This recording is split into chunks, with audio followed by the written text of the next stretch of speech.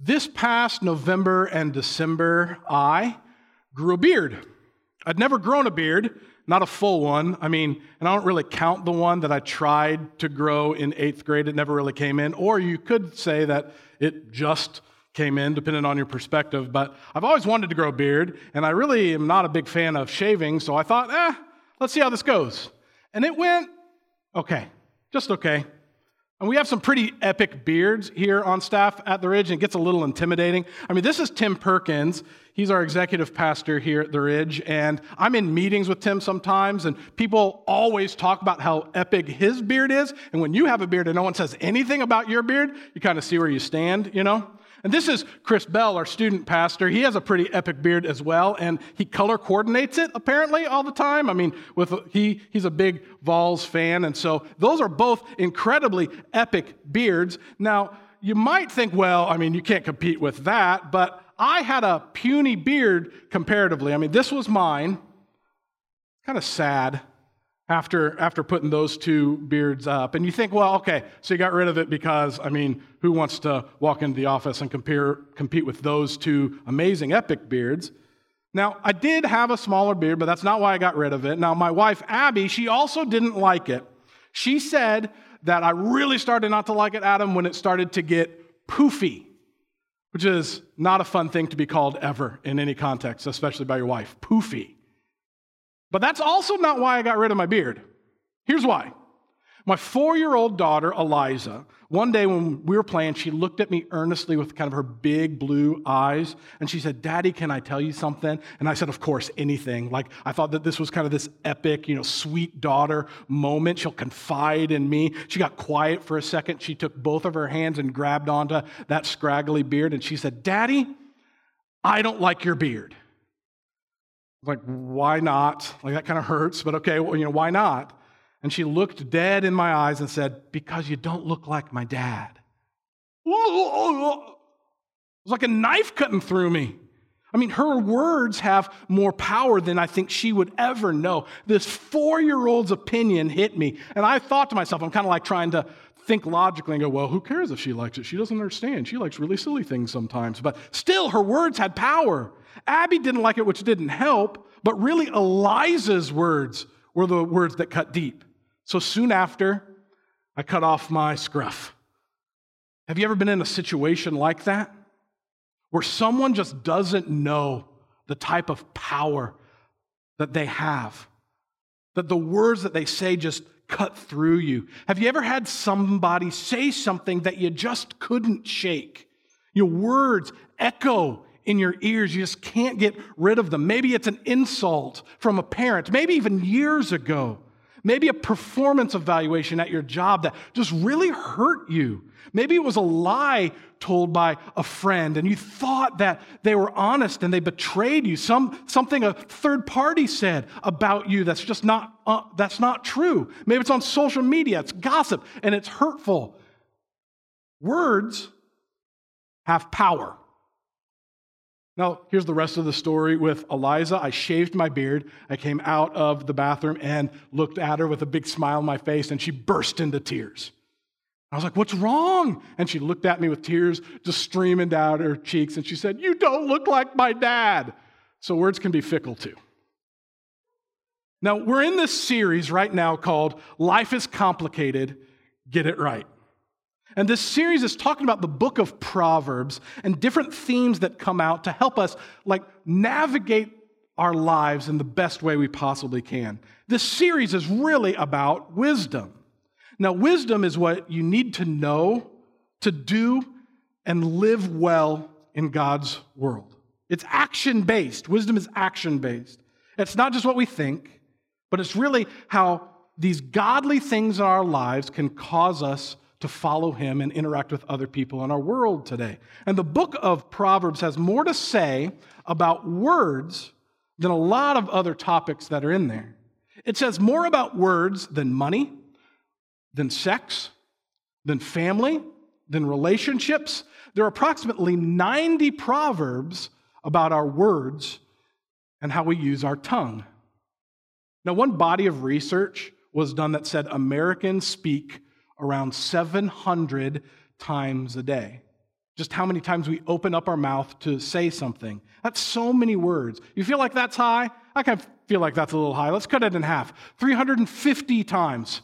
Still high? Cut it in half. 175 times a day we open up our mouths and say something. What else do you do in your day 175 or 350 or 700 times other than pick up your phone and look at social media? What do you do that many times? And if we count the words that we write, we interact with a lot of words every day. And I would encourage you, if you're doing the Ridge Reading Challenge, where we're reading through portions of the Bible, we're reading through Proverbs right now, pay attention how many times the book of Proverbs talks about words. Why? Because words have power. So the book of Proverbs tells us, weigh our words carefully. Stay away from people who can't control their tongues. Speak honestly. Speak truthfully. Listen before you speak. Why? Because words have power. Now, I recently heard that many people believe that the tongue is the most powerful part of our bodies. And I thought to myself, absolutely not. I mean, that's weird. I mean, think about this like weird wet thing in your mouth. It's a muscular organ. It's used for tasting and swallowing and articulating speech. No way it's the most powerful thing. I mean, this thing, the tongue, it's gross. And it's more powerful than like our heart or more powerful than muscles in our arms and muscles in our legs. I mean, maybe not that type of powerful, but it depends on how you define powerful. If you define powerful as the ability to significantly make an impact, or if you define powerful as to change something, the tongue is pretty powerful. This is Proverbs 18:21. The tongue can bring death or life. Those who love to talk will reap the consequences. So if you ever wanted a Bible verse to have somebody not talk anymore, this is it. You got it. Proverbs 18:21. But really this is saying, look, your tongue, the words that you use matter.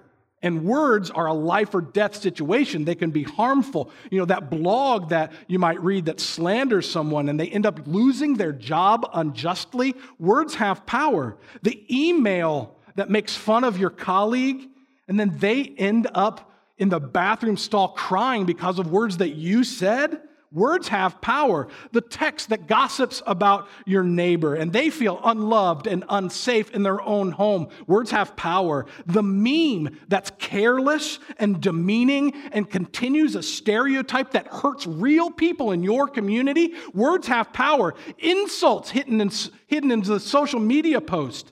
And they paint people with this broad brush of hate, not love. Words have power. Or maybe you're saying, well, I don't do that stuff. Maybe in that private conversation, a lie that you might have to save face.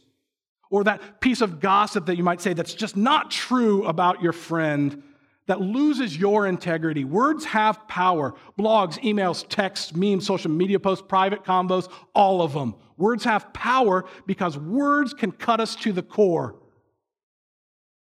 Have you heard the phrase, sticks and stones may break my bones, but words will never hurt me? It's not true. Sticks and stones will indeed break your bones, but words can hurt us even more. And if you don't get a handle on our tongue, we're in trouble, like life or death trouble. This is Proverbs 12:6. The words of the wicked are like a murderous ambush, but the words of the godly save lives. It's life or death stuff. There's a famous story about Deputy White House Counsel Vince Foster. He served when Bill Clinton was president. Vince Foster served in the White House, and he ended up taking his own life.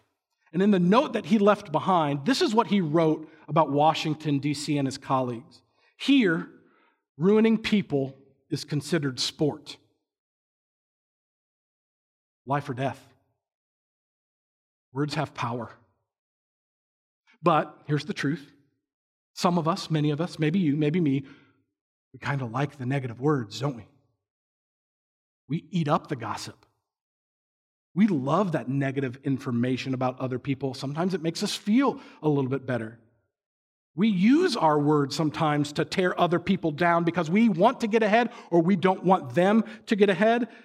We actually lick our lips and find slander delicious. It's the same reason that we say out loud we're tired of the sex scandal or the celebrity feud, but then we find ourselves reading another article about it and consuming more words about it, whether it's true or not. It's the reason when you hear something that's going on, whether you agree with it or not, you go right to saying something about it rather than thinking about it first. Even without knowing a person or talking to them or understanding their reasoning or giving them the benefit of the doubt, we say something negative. Why? Because words have power. Take an inventory of the words that you've used over the past week. Did you lie? I mean, even a lie to save face or get out of a tough situation. Do you use your words to insult somebody, even in passing with a colleague? Did you gossip about so-and-so, saying such and such to so-and-so? Did you criticize more than you encouraged? Were you careless with what you said? Words have power. How did you use your words this week? Because lying damages relationships. Insults damage relationships. Gossip damages relationships. Careless words damage relationships. All of those are based in Proverbs. There are 90 of these examples of how our words have power and how words can be harmful and damaging and destructive. And they can tear down people and organizations and hopes and dreams and self-esteem. But it's not just death, it's life or death. Words can be helpful. A fresh drink of water in the desert. We can use this powerful tool in our bodies, our tongue, to tear down or to lift up. That's the big idea for today. What can we do? We can use your words to lift up, not tear down. Now, I'm not a weightlifter. I know that might surprise you. But think of the most buffed out, muscle-driven person that you know. I mean, just somebody who's absolutely jacked, and realize that your tongue, your words, are much more powerful.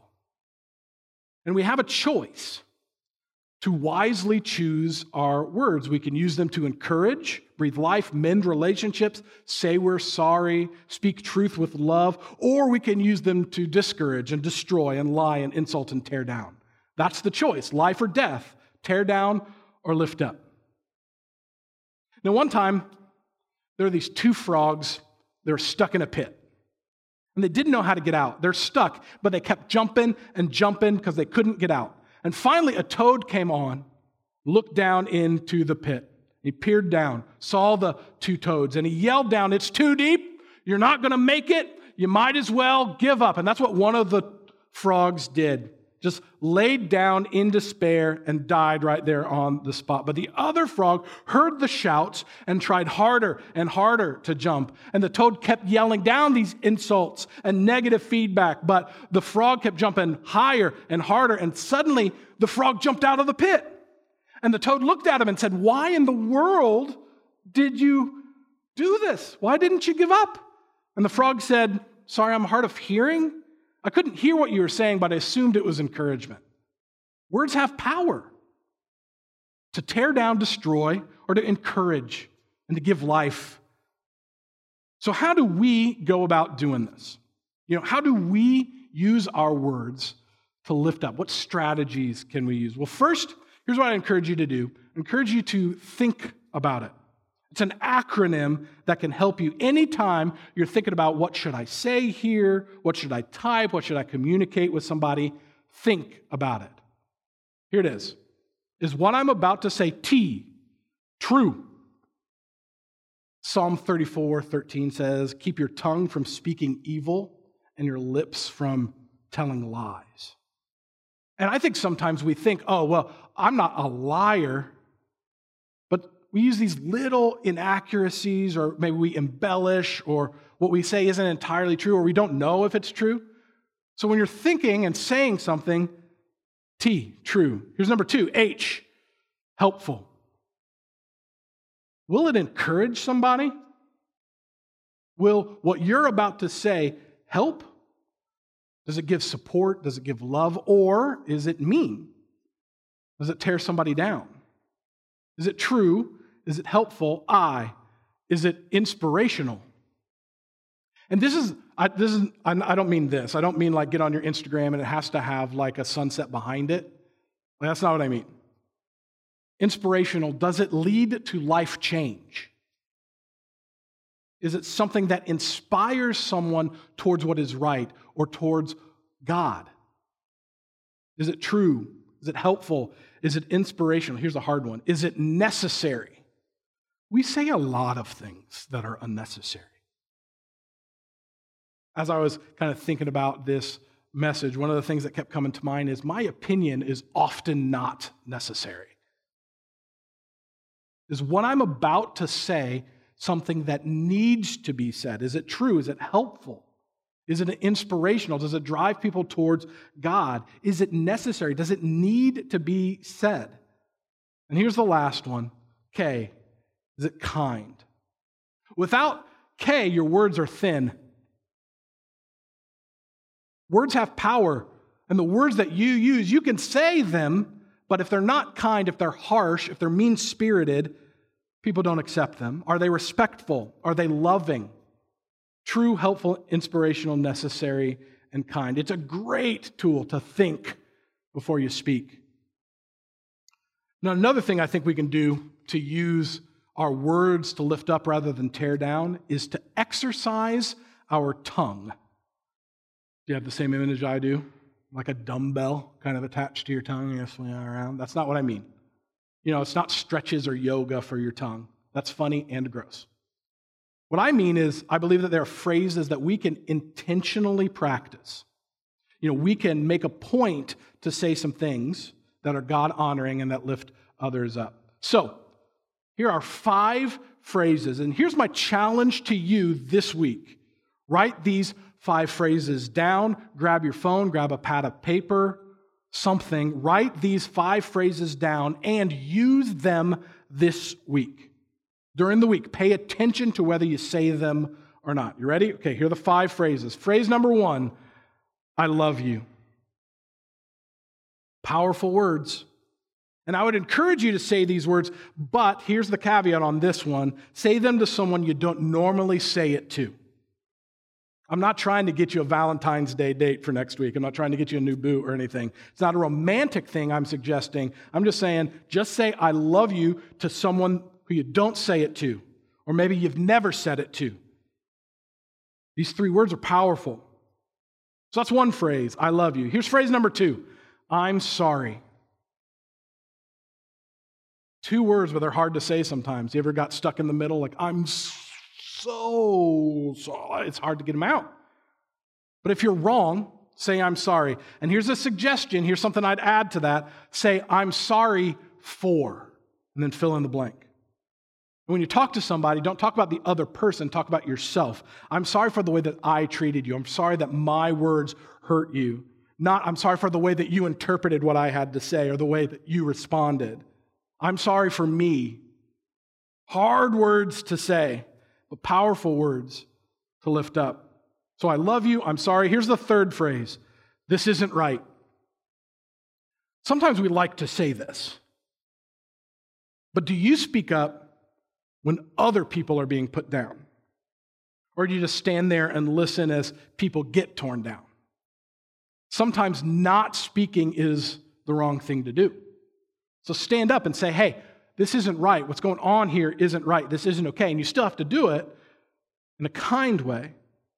But let your words speak toward an example of what God cares about. I love you. I'm sorry. This isn't right. Here's the 4th one.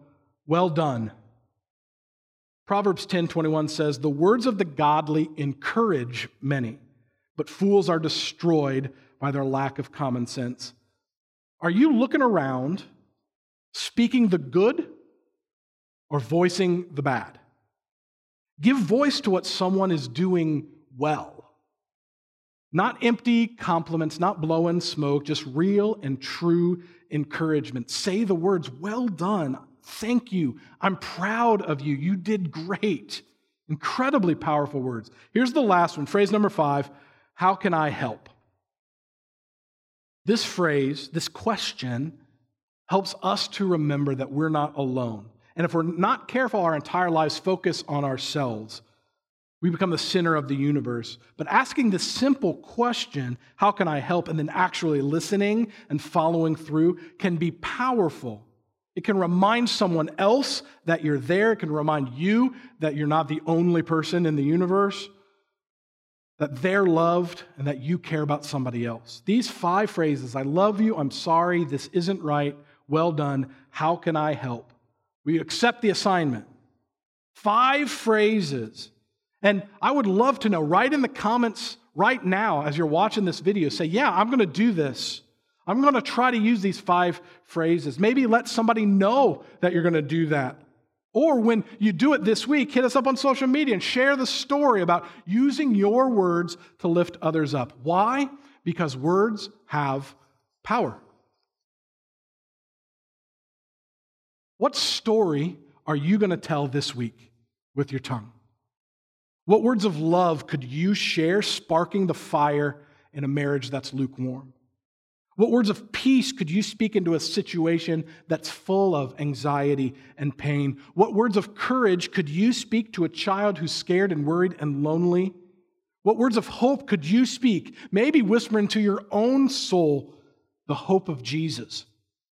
Words have power. And the most powerful words you'll likely say this week aren't in the boardroom. And they're not on a stage like this. They're not from a megaphone. The most powerful words you will say this week are likely to one person or to 2 people or to yourself or to God. The most powerful words you will say this week might be the text message to help out a friend. The most powerful words you will say this week might be the phone call to apologize because you finally mustered up the courage to say, I'm sorry. The most powerful words you will say this week might be a mumbled and jumbled and incoherent prayer through tears in your pillow, because words have power, and the powerful words are not just for politicians standing behind the podium during a speech. They're not for a preacher standing on a stage during a sermon. They're not for a teacher standing by their desk during a lesson. The most powerful words are for the parent sitting in the front seat driving their child home, speaking love and care and faithfulness. The most powerful words are for the teenager standing up and looking the eye of the bully and saying, no, this isn't right, it's not okay. The most powerful words are for friends standing there, putting their arm around you and saying, well done, you've got this, I will help you. The most powerful words are for spouses with their head on the pillow, sharing love and care and hopes and dreams rather than discouragement and criticism. The tongue is so small. The tongue is so powerful. Your tongue is telling a story, whether you understand it or not, with your powerful words. So what story do you want to tell this week? I'd like to pray for us. Heavenly Father, our words have power, and we misuse that power sometimes. I do. I misuse that power sometimes. Power to tear down rather than lift up. So I ask for your help, your reminder, your prompting this week to say these 5 phrases that lift other people up, that are kind, that are helpful, that are true, inspiring, necessary, that you would help us in our community, in our families, at our work, that we would be the people who would lift up rather than tear down. That you give us this reminder, something that we do hundreds of times a day, that we have this opportunity hundreds of times a day to honor you with our words. Help us do that. I thank you for your love and the fact that you speak up for us even when we mess up. Thank you for the way that you provide for us through Jesus. And it's in Jesus' name that we pray. Amen.